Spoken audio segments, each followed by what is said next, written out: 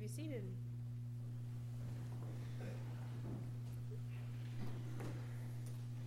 Apparently the lyrics were not up on the screen, but that's a really well-known song, though. You guys didn't. I could hear you singing it just fine. Also, between the two churches, I have yet to have a week where Proclaim isn't just the biggest pain. Anyway, the scripture lesson is from Mark today in the 9th chapter, 38 through 50. John said to him, "Teacher, we saw someone casting out demons in your name, and we tried to stop him because he was not following us." But Jesus said, "Do not stop him, for no one who does a deed of power in my name will be able soon afterward to speak evil of me. Whoever is not against us is for us. For truly I tell you, whoever gives you a cup of water to drink because you bear the name of Christ will by no means lose the reward. If any of you put a stumbling block before one of these little ones who believe in me, it would be better for you if a great millstone were hung around your neck and you were thrown into the sea. If your hand causes you to stumble, cut it off. It is better for you to enter life maimed than to have two hands and go to hell, to the unquenchable fire. And if your foot causes you to stumble, cut it off. It is better for you to enter life lame than to have 2 feet and to be thrown into hell. And if your eye causes you to stumble, tear it out.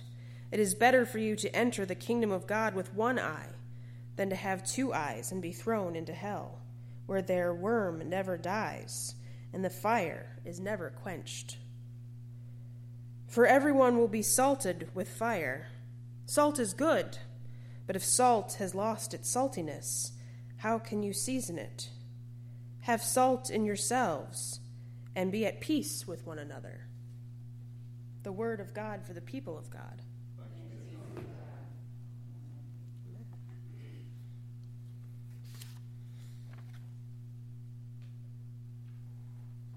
Metaphors are often lost on people.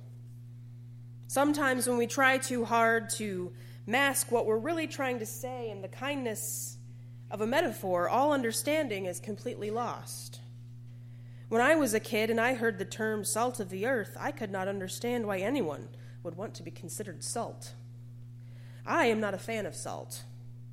My father uses a lot of it, and due to his issues with high blood pressure and his myriad of other cardiac conditions, I do not use a lot of salt. For me, just a pinch is enough, if at all. For others, like my father, I'm convinced there's no such thing as too much salt. I remember as a kid, he would make a big turkey roaster full of popcorn for himself and my brother and I so we could watch MacGyver together. And by the end of the show, at the bottom of the roaster, there would be a layer of salt so thick that you could make tracks with your fingers. Which, of course, I would do, and then stick my finger in my mouth and be appalled by the taste I encountered. Of course, that didn't keep me from doing it over and over again. It would not be until years later that I would realize, 1, what was meant by being salt of the earth, and 2, Dad has some sort of weird obsession with those tiny flavor crystals. If we really think about it, it is easy to think of what life was like in the first century, as Christianity was first emerging. There was a lot of ignorance, distrust, and wariness between the different groups of Christians. By the time Paul writes his letters, the first members of Christ's church faced disagreements about everything from basic theology to evangelical strategy. Communication was very slow, if possible at all, between the churches, so a mandate was somewhat hard to establish. The churches were all very close-knit communities with their own traditions. And when we think of it from that angle, it's easy to imagine the anxiety or even jealousy that might arise from hearing that some other group was doing the same thing but with a slightly different twist. Mark did not take up much parchment space describing how Jesus may have spent some time helping the disciples feel better about the anxiety and jealousy they felt. Jesus responded in a very Markian way and very matter-of-factly. Jesus' response to them encompassed an expansive and universal understanding of the church. As long as something is being done in Christ's name, they will not lose their reward. I always like Jesus' words here. Whoever is not against us is for us. The disciples had come running to Jesus in almost a tattletale kind of way, telling him of a person that was casting out demons in his name. Jesus quickly quelled their concerns, as he has done time after time. There are those who might not share in the faith of and the belief in Jesus Christ the way that we do, but in no way do they wish to stop someone else from their faith. These people will not lose the reward, meaning they will have a place at the table in heaven. It is those that cause others to stumble in their faith, or try their hardest to cause a stumble, that we have to sometimes worry about. Several years ago, I was dating someone who liked to spend a lot of his time teasing me about my faith. He would spend a little bit of each date trying to get into my head. I very rarely would bring up my faith because I just didn't want to hear him attempt to tear it down, but when I would, he would say something like, "At least the fictional characters I like have capes." He liked to tell me that I shouldn't listen to anyone else but him about anything because it was only his opinion that mattered. Because I was and am very strong in my faith, his words did not have much effect on me in that regard. As a matter of fact, he hated it when I would respond with something like, "Well, God loves you anyway," or an even sarcastic chortle of, "Sure, dude, whatever you say." He destroyed a lot of things about me, but my faith was untouchable. The more he tried to tear it down, the stronger it got. It is a strong faith that cannot be harmed, but sometimes those with a strong faith can harm, oftentimes without even realizing they're doing it.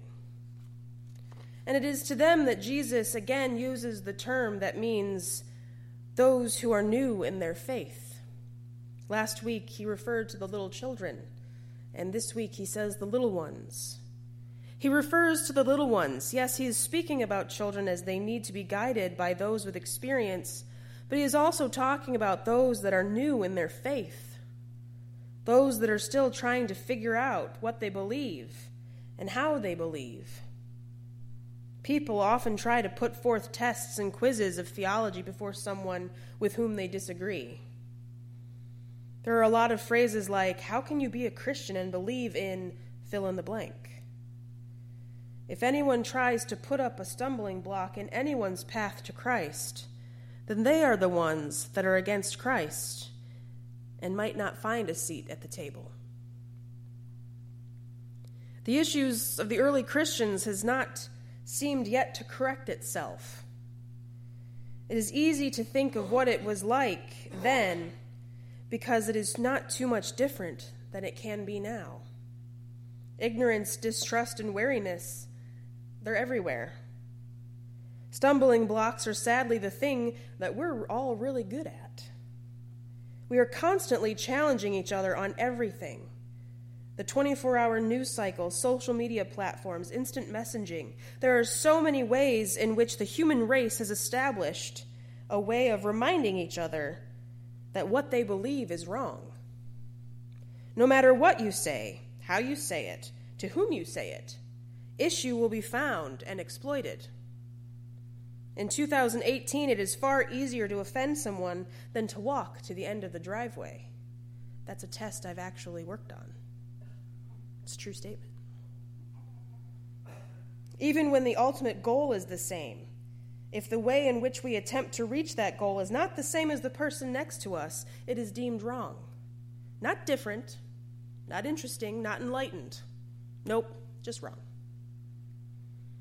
This is a trend with everything, not just our traditions and beliefs in Jesus Christ, but everything. You can find blogs that support or reject just about everything. Things that most of us have never even heard of. One that cracks me up is the fight between Coke or Pepsi. At our house, we go even further, battling on whether to call it pop or soda, completely ignoring the fact that we're talking about the exact same thing.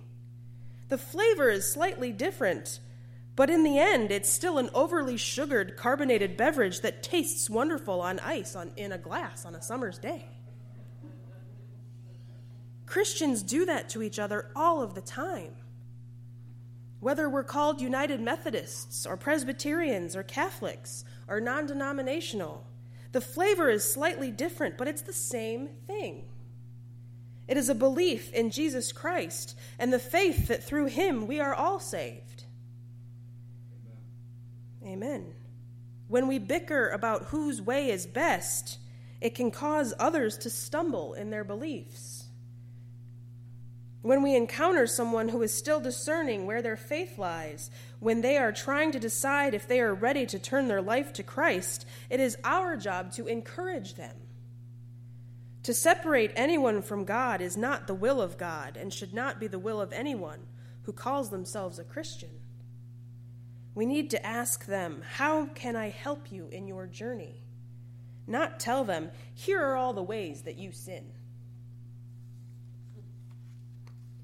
This passage from Mark is full of metaphors. Was Jesus just tired of having to explain over and over again to his disciples, so he just started to have fun with them? Or was it because they were just not able to understand the truth, so he softened it up? The evangelist, Mark, calls upon Jesus' teachings and Jesus' followers to be the salt of the earth. To flavor the earth with the words and actions of Jesus Christ. Through a bland and negative world, the people of Christ can be just what is needed to liven up a group of people, to show the kindness of Christ, to show his grace and mercy to the world where there is little of that being found. But Jesus warns us not to lose our saltiness, not to lose our purpose to honor and worship him, and to serve one another. Often the salt on the shelf loses its flavor. It has been in the cupboard too long or has gotten too much moisture in it. Our faith can become like the salt that loses its flavor. When we let the negativity that surrounds us on a daily basis get to us, we lose our ability to live a life in Christ. If we have started to lose our saltiness, we must look inside and see what is causing it. We must take time with God to discern what we are allowing to take away our seasoning. Because once the saltiness is gone, what good are we to those who wish to seek Christ? Amen.